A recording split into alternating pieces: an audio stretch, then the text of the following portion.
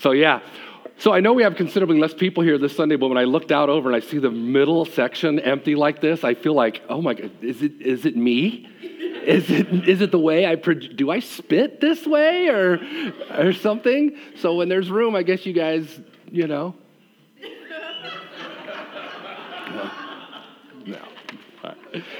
Well, I just want to recognize, first of all, let's thank Mason for being here today. Mason, we really appreciate you. He'll be back in a couple weeks again to lead us in worship. And by the way, he's a college student at UCSF, right? Or SF State. I always get that wrong. SF State. So anybody that has been there or do you want to talk to him about that, it'd be great. So, all right, well, let's pray, and then we'll jump into God's word. Father God, we thank you for your faithfulness and your goodness. Thank you that you love us, and we thank you so much that you've given us your word that speaks to our hearts. And may you do that this morning. Your Spirit speak to our hearts, speak in and through me. Use the words that you've given me this week as I studied to just empower us, Father, to understand you better, Father. And we know that your Spirit is the only one that can help us understand how to do that. So we ask that all in Jesus' name. Amen. All right, in our study in the book of Matthew, we have come to chapter 13. And chapter 13 is really a unique chapter. I didn't talk about this much last week, but chapter 13 really is this unique chapter. I hope that wasn't a finger. That was, okay. Because what it does is really, this marks the time in Jesus' earthly ministry when he really begins to mainly teach in parables, okay? We talked a lot about what parables are last week because we started off with the parable of the sower last week. And we saw that really one of the main reasons that Jesus began teaching in parables was really what he wanted to do was to further help the people that already had accepted his message, already were grasping his message, already wanted to pursue him. He wanted them to be able to understand more, yet we also learned that he told these parables in a way that really concealed the truth from people that had rejected him. That people were just coming around to just hear this great speaker, this wonderful orator. He was really, in a sense, blocking them because it really was the punishment for their decision to say, I don't want anything to do with you. I just want to hear what you have to say.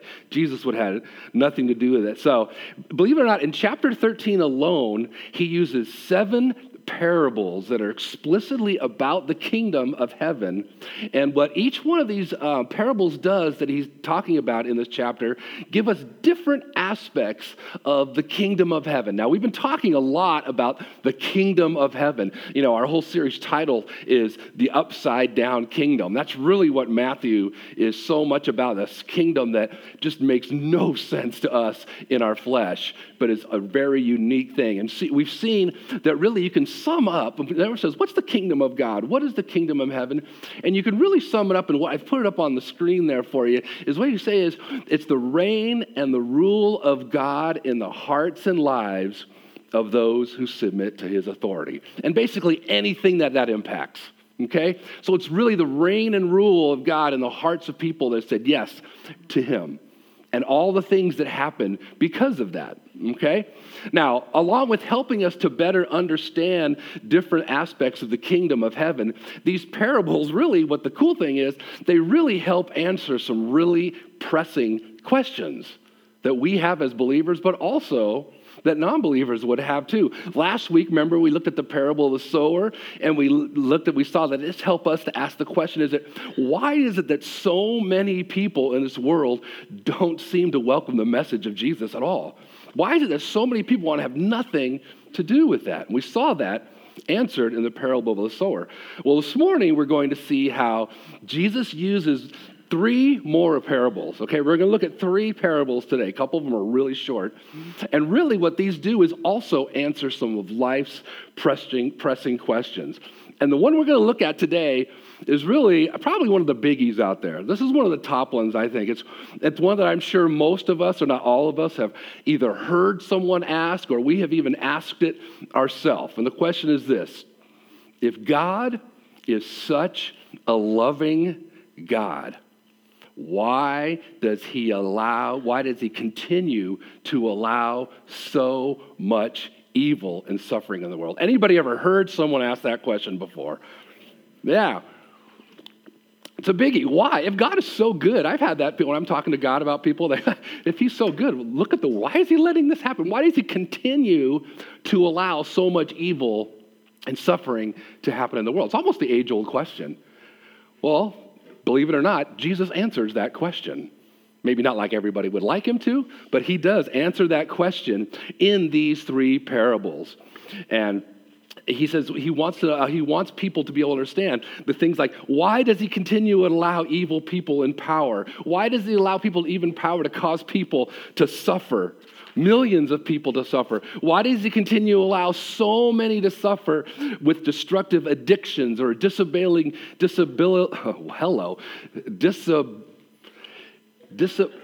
debilitating, thank you, debilitating mental illnesses that, that can cause, makes life so difficult for the person that's dealing with them, but also for the family members? Why does he continue to allow so many children to be born with disabilities that many of them struggle with the rest of their lives? Why does he continue to allow my life and your life to be impacted by the brokenness and sin of all those around us and within ourselves? If God is so good, so loving, so just, why doesn't he just simply step in and do something? Why doesn't he just take care of it all? Well, Jesus is going to answer these three parables we're going to look at today. And they're also going to, and what he's going to do, here's how he's going to do it. So I want to get your head in the place where he's going here. He's going to answer this question by helping us to better understand what the kingdom of heaven is like or how it works. Okay? Very important. He wants us to see, okay, this is the kingdom of heaven. Do you even look in some of your versions to say, it'll say the kingdom of heaven is like, or you can compare this kingdom of heaven to this. So what he's trying to do is say, get your head around this. I'll answer these questions of yours, but it's going to happen in the context of understanding how the kingdom of heaven actually works. So let's just dive right on in. We're going to read the first parable that doesn't have an explanation to it. So verses 24 to 30, okay, in chapter 13 of Matthew. Here we go. He put another parable before them, saying, the kingdom of heaven may be compared to a man who sowed good seed in his field.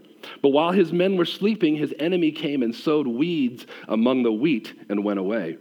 So when the plants came up and bore grain, then the weeds appeared also. And the servants of the master of the house came and said to him, Master, did you not sow good seed in your field? How then does it have weeds? He said to them, an enemy has done this. So the servant said, then do you want us to go out and gather them? But he said, no, lest in gathering the weeds you root up the wheat along with them. Let both grow together until the harvest, and at harvest time I will tell the reapers, gather the weeds first and bind them in bundles to be burned, but gather the wheat into my barn. Okay, so here we go. Jesus is saying the kingdom of heaven is like this guy, this landowner, this farmer that goes out and he sows good seed, okay? But when he and his workers are asleep, an enemy comes along and sows weeds among the wheat. So you got to understand, the people that he was talking to would have completely understood what everybody would have heard. They would have understood what he was talking about. They would have understood the specific weed that Jesus was talking about here. And now this weed was a type of weed that in the early stages of growth, it really resembled wheat. Okay? And it was also very poisonous. Actually, the Jews at that time referred to this type of wheat as bastard wheat, because it looked so much like it. Now, but because of this resemblance to the wheat, it would not have been really readily apparent until the plants began to grow and also actually they began to form ears, okay? But by then, it would be too late to remove the weeds without damaging the wheat, which had really, the root system of the wheat had become entangled with them, okay? Now, here's what you got to understand. Whenever you're looking at a parable, because a lot of times we look at parables and we go, I don't get it. Even the explanation doesn't help me. Well, let me give you a little hint here. When reading and interpreting parables, it's always important to look for something that stands out. Look for something that's a little bit out of the ordinary. Now, it's not always easy to do. But like in this case, I'll just tell you what it is. In this case, what stands out is what's kind of unique here is how the farmer chooses to deal with this dilemma of the coexisting good and bad seed, the wheat and the weeds. Because instead of pulling out the weeds as soon as they noticed them, which would have been the right thing to do, as soon as they noticed, let's get those out of there.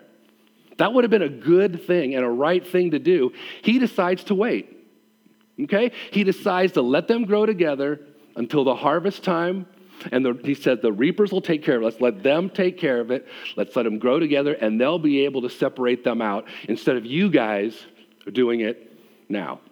That's the parable. Can you imagine the head scratching that's going on? Just like last week, the sower. What is this? What is happening here? Crowd's probably going, what's going on here? Is he telling us another agricultural story? We live in agriculture. We get this. Why is he telling us again? Because see, really only later when he's with his disciples, when they ask him to explain it, is he going to explain it? So he's done. He doesn't explain it any more to them, and we're going to get to that in a second. See, without hesitation, it seems like he just goes right into the next one.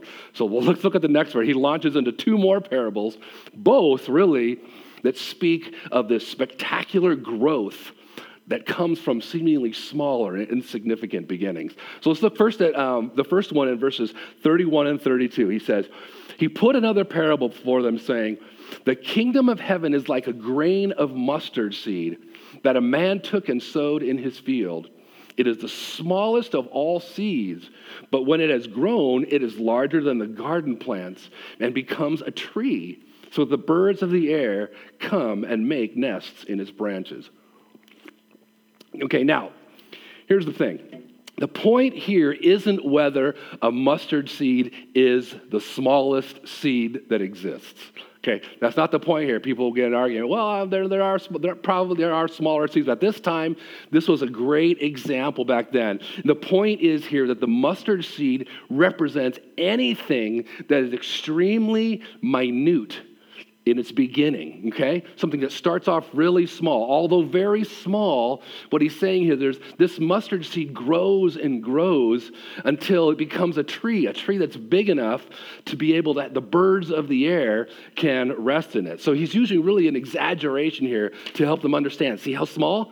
But look what it can accomplish. Okay, that's what this parable is meant to teach, that this is what the kingdom of heaven is like, or this is how the kingdom of heaven works. Just a small mustard seed, just as a small mustard seed grows into a tree that birds can come and they can inhabit and they can have their nest in, so too the kingdom of heaven begins very small, but it continues to grow into what he's getting to help to get their picture in their head is it grows to the point of where many nations can be a part of it. That's what he's trying to say here. I mean, think about how small and unimpressive God's inauguration of the kingdom of heaven, the ability for men and women to have a relationship with God, how small it was. Think about it. It began with what? A baby. A baby in a manger born to peasants. The kingdom of God. That's how it started, okay? How about the early church? Think about how the early church, did it start with Jesus came back from the dead and all of a sudden thousands and thousands of people, we're in, and just, let this get charged rocking, we're taking over the government, everything. No. Not by the way at all. It was this group of ragtag men and women that, there was a prostitute in there. There was all sorts of people in there. And it started off really small with people that nobody would consider prominent people in society. Yet the kingdom of heaven, this God's reign and rule in the hearts and lives of those who submit to his authority. Think about the other kingdoms that have been around in the world that are gone. We can go visit their ruins. You can go see their castles. You can go see the portraits. My wife and I were just in Europe on our vacation, and you see all these different past grand things that are now flooded with who? Tourists. All gone. The kingdoms are totally gone. But the kingdom of heaven, still exists. It has grown and it's outlasted all these so-called amazing kingdom. What started to be small and insignificant has and will continue to have significant influence on individuals and on entire societies. See, we may feel like we're small and we don't have much of an influence for the kingdom. We think, I know who has influence for the kingdom. It's those guys that get up and preach. It's those guys that are on the radio. It's the guys that have killer voices that can help lead us. And those guys have an impact on the kingdom because there's biggerness to that. No. He's trying us to get away from that. He's trying to get away from seeing that, where we even think that the kingdom of heaven, it's not having much of an influence on society. We think, man, what's going on with society? The kingdom of heaven doesn't look like anything's happening. If anything, it looks like it's going the opposite direction. Sometimes we feel that in our own lives. We think, I've been a Christian for so long. Look what I'm still dealing with. Look what, heck, I've gone backwards. What he's trying to tell us here is this parable teaches that we can embrace our faith with the confidence that despite how small, despite how things appear, the kingdom of heaven is still having an influence.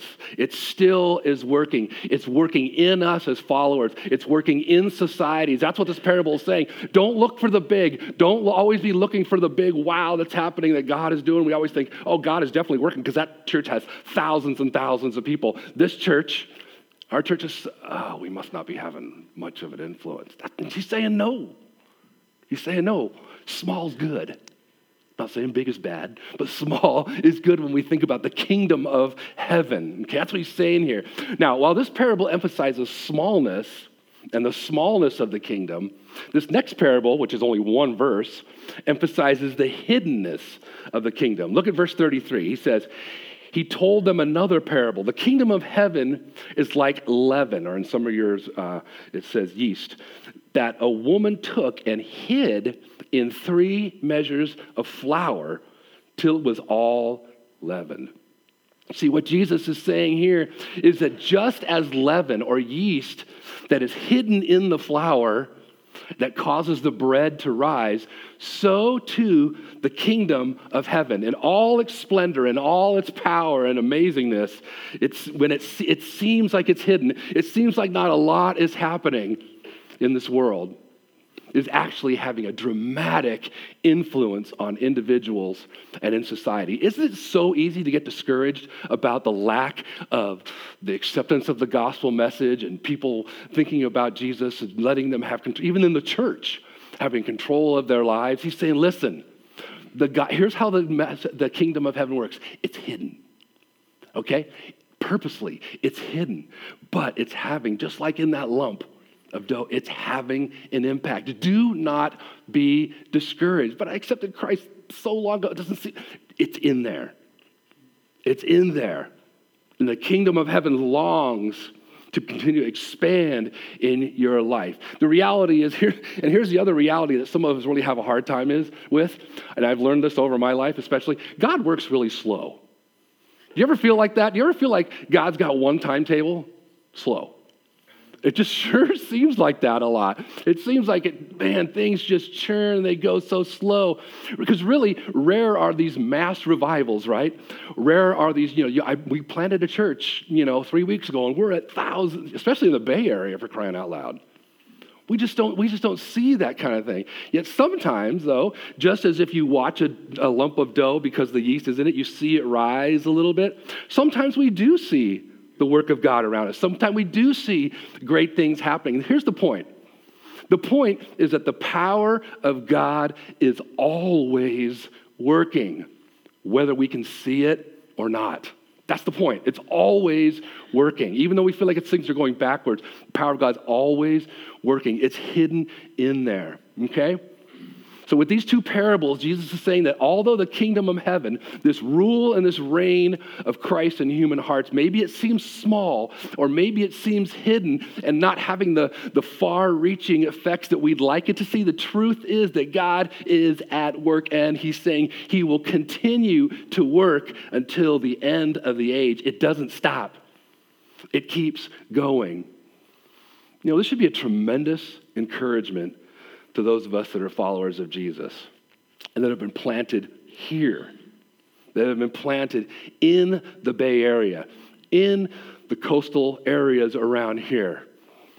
Basically, this spiritual wasteland full of weeds. Full of weeds. I mean, it just feels like sometimes choking amount of weeds. But this should be an encouragement to us that we may be small, we may be hidden, we may be outnumbered as believers, but we can trust that the message of the kingdom will take root and will have an impact. I'm a pastor, and I was telling someone the other day, what's the number one question that pastors ask each other at pastors' conferences? What's that? How big is your church? Yep. Number one question, because that's how we measure success, right? That's how, and understandably, there's a lot of people coming to your church. Probably God is doing some great things. But then it's easy to go, oh, we have, 50-something people here? God must not be working as hard here. Or we must not be letting the kingdom of God have an impact here as much. You see how this is upside down kingdom? This is an upside down kingdom. God is at work in the Bay Area. God is at work in Pacifica. God is at work in Coastside Community Church. Okay? We got weeds. Even in the church, we got weeds. Okay? But God is at work and will continue to do so. Despite how it may appear, the kingdom of heaven is at work and will ultimately triumph. Now, as last week, this week, Matthew, just like he did last week, Jesus did, Matthew this time is going to kind of clarify just really why. Why is he teaching in parables? I already talked about it a little bit, so let me just read it. It says in verse 34 and 35, he says, all these things Jesus said to the crowds in parables. Indeed, he said nothing to them without a parable. This was to fill what was spoken by the prophet. I will open my mouth in parables. I will utter what has been hidden since the foundation of the world. In essence, what he's saying here is that in these verses that just like, because this is from Psalms, just like the Israelites rejected God, and the psalmist is talking about how God showed his incredible love, and they still hardened themselves to him and hardened themselves to his voice. Just like that happened then, it's going to happen now. Those who reject Jesus and his message are going to become hardened to the truth. And they're not going to want to hear it and understand it. Yet for those that truly seek it, that truly want it, and want to submit themselves to him. Remember we talked about last week? He unlocks the secrets and the mysteries of the kingdom that are just amazing, that we never knew before. And our lives can be radically changed. All right, now we're coming to Jesus' explanation. Now he's going to let his disciples and us pull back the curtain here and understand what he was actually talking about, okay? So let's first look at verses 36 through 39. He says this, then he left the crowds and went into the house. And his disciples came to him saying, please explain to us the parable of the weeds of the field. He answered, the one who sows the good seed is the Son of Man. The field is the world, and the good seed is the sons of the kingdom. The weeds are the sons of the evil one, and the enemy who sowed them is the devil. The harvest is the end of the age, and the reapers are angels. Okay, so Jesus first begins here just kind of explaining each of the features of this story. And unlike the parable of the sower, where really we didn't know who the sower was, it was left unidentified, this time he says that Jesus, he identifies it as himself. He says, the sower is the Son of Man. This was a term that he used to describe himself. So the sower is Jesus. The good seed are all those who belong to the kingdom of heaven, those who are, like we talked about last week, good soil, those who have gladly accepted and embraced Jesus as Lord and King. The weeds are all those who've rejected Jesus, and speak evil of the kingdom, of the message of the kingdom. The enemy who sows the weed is the devil. Really what this is a picture of the devil as a spiteful enemy trying to just dethrone or just ruin everything that God has done and dethrone him from people's lives. And so then he says the harvest is the end of the age, which refers to the day really when mankind is going to stand before God, the throne of God. This is what we call the great judgment day, okay? Now the harvest is, the reapers are the angels, you said. These are angels. And really what these are the ones that are going to have a role in really implementing God's judgment. So here's the deal. What Jesus is saying here is that just as there's a mixture of both good and bad seed in this scenario, just like they're both there in the world, in where we live, there's going to be this mixture. There's also a mixture of good and bad, suffering and evil, along with God moving and working in the lives of people and societies. What he's saying is, for now, as difficult as it is, both good and evil coexist in the world. But he says the Lord has a plan. He says, let them, back in verse 30, remember, let them grow together when? Until when? Until the harvest. What are you saying here? In a sense, don't worry about it. I've got a plan. I've got my own plan for handling all this evil and this suffering. In the meantime, here's what I want you to do. Grow and thrive where you are planted. Grow and thrive where you are planted.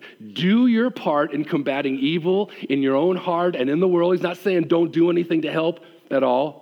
But he says, don't let that be the main focus. Don't let that be the rallying cry. We're going to get rid of evil in this world. We're going to get rid of all this bad stuff. He's saying, okay, do your part in some of that, but that's not going to work. It doesn't work that way. We're supposed to focus on our growth in the Lord. He will take care of things. He said it's going to be together, but I got a plan. Don't worry about it.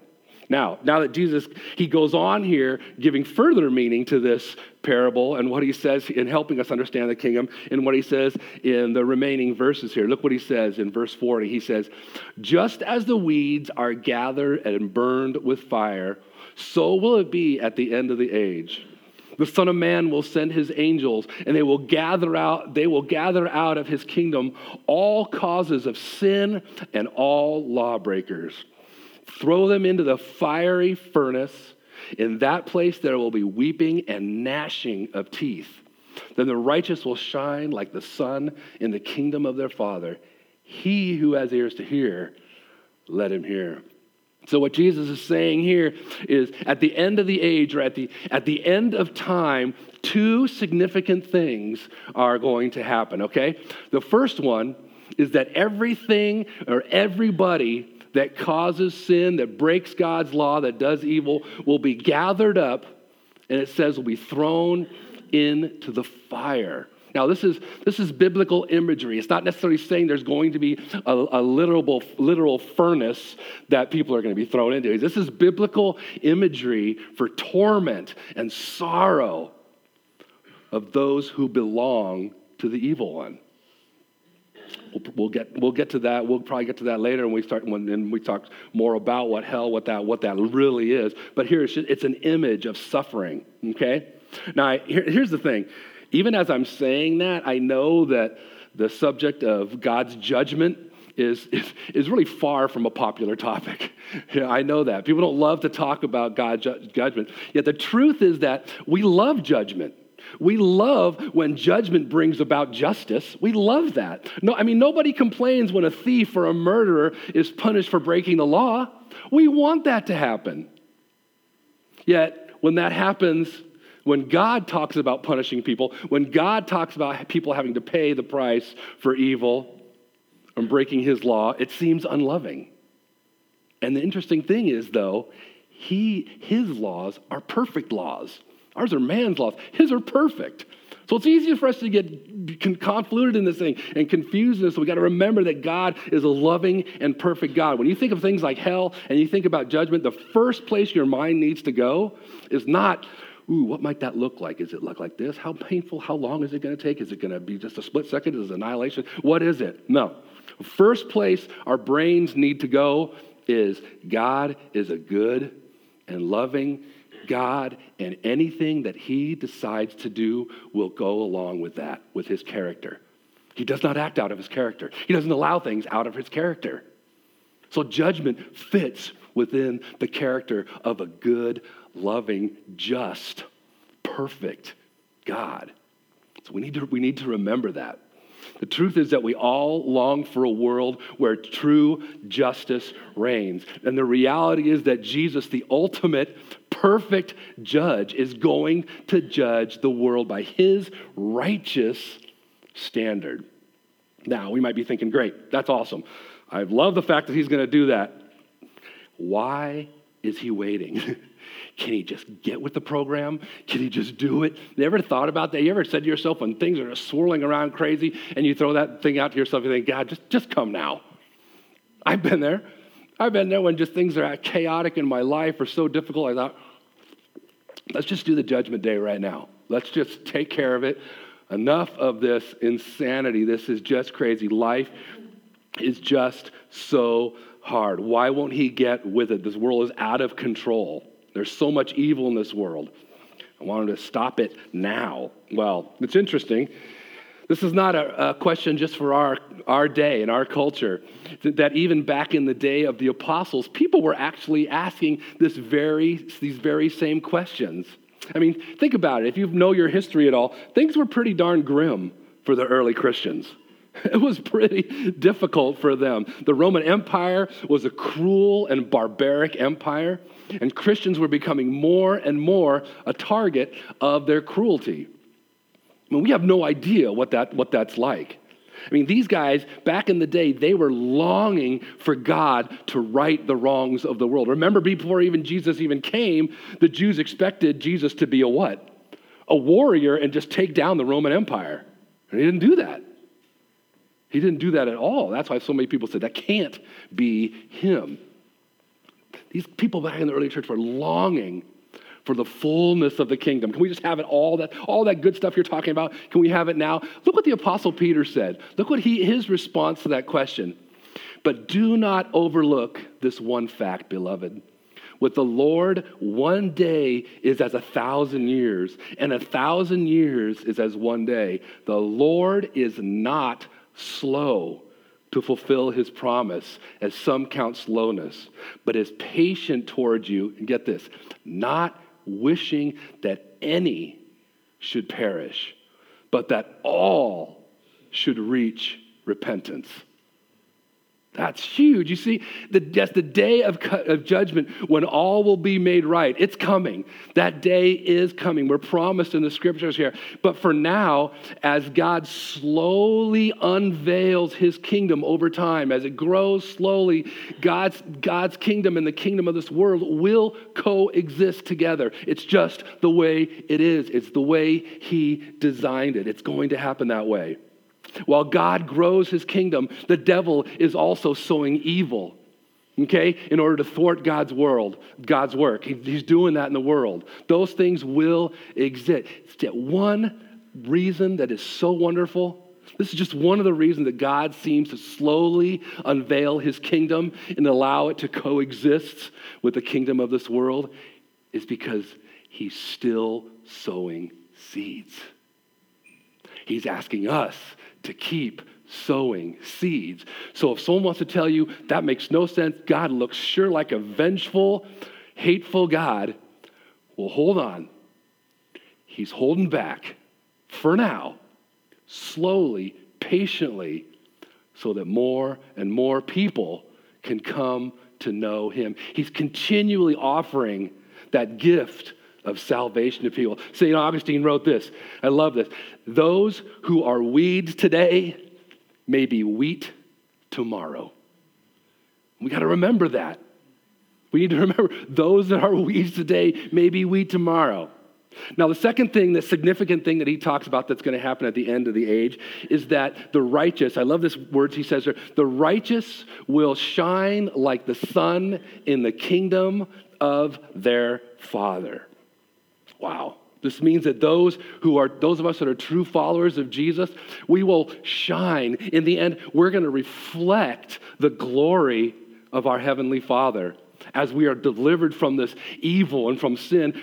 I know it's hard to imagine. It's hard to wrap our heads around what it would look like to reflect the very glory of God the Father. That is amazing. That is an amazing thing to look forward to. Look what 1 John chapter 3, verse 2 says. He says this, "Beloved, we are God's children now, and when what we will be has not yet appeared. But we know that when he appears, what? We shall be like him, because we will see him as he is." As amazing, when you sing those worship songs about how awesome God is, how amazing he is, and how just inconceivably wonderful he is, we will reflect that glory. We will be sharing in it in a deeper and perfect way that we can't even possibly come close to now. What an amazing, amazing thing. The truth of God's impending judgment of evil really gives hope to believers that one day all will be made right and we will shine like the sun. Take your sunglasses off on a sunny day and look into the sun. Please don't do that. Is that an amazing, like, whoa, that's nothing compared to what it's going to be like when we are with him and sin and all that is gone. So what a great, and it gives us hope that one day we'll be made like that. But here's the thing. For the unbeliever, this information serves really, people think of as bad news. You know what? This message really is a gracious warning, and it's an invitation to repent while you still can and give your life to Jesus. That's why we should be motivated to share our faith with others. Oh, I'll get to it. It doesn't seem like the right time. I'm not sure, let me get some more training in that and grow up in that area of my life. People are dying. And people are getting deeper into what we talked about last week about their hearts getting harder and harder and harder as they hear the truth and say, This should encourage us to say, yes, there's an amazing thing waiting, and I want more people. I want to have more people. I want those that are reflecting the glory of God to just mountains of people. And that's where we have our role in that. Now, Jesus concludes here. He finishes up here. You saw this last little thing. He says, "He who has ears to hear, let him hear." Jesus says this a lot, by the way, in the Bible. He says, "He who has ears to hear, let him hear." What he's basically saying here is, you guys, take heart. I'm giving you the information here. Take heart at the meaning of this parable. Really understand it. He's saying, be patient. Be patient. The kingdom of heaven is always at work in you and in this world.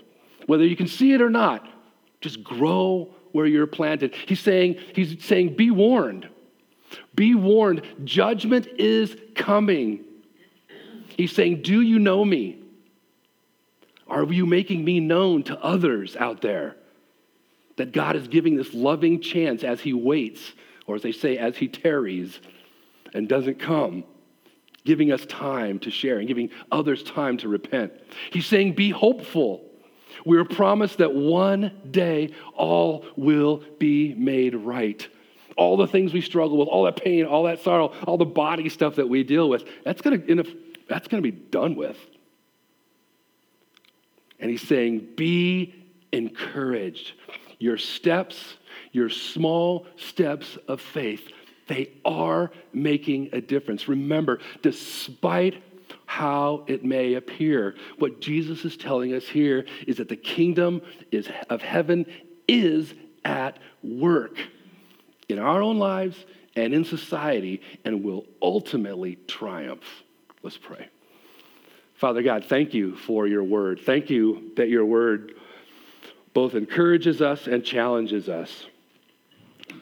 And I know, God, for me it's easy to sit back and go, oh, wow, look what I get to have at the end. And this does make it a little easier to handle. But God, help us to have a bigger view than that. Help us to have a kingdom view. I pray for all of us in this room that we would see things as we are hearing about what the kingdom really looks like, how it works, that you would give us a heart to have pure hearts of our own, to see ourselves and others like you do, to have the courage to proclaim the good news of the gospel to those out there. We thank you. I'm just thinking right now, I am a part of the kingdom of heaven. As we're praying, I just want you to think about, just keep your eyes closed. I want you to ponder that just for a second. If you're a follower of Jesus, you are a part of the kingdom of heaven or the kingdom of God. Wow, that is amazing. Thank you, Jesus.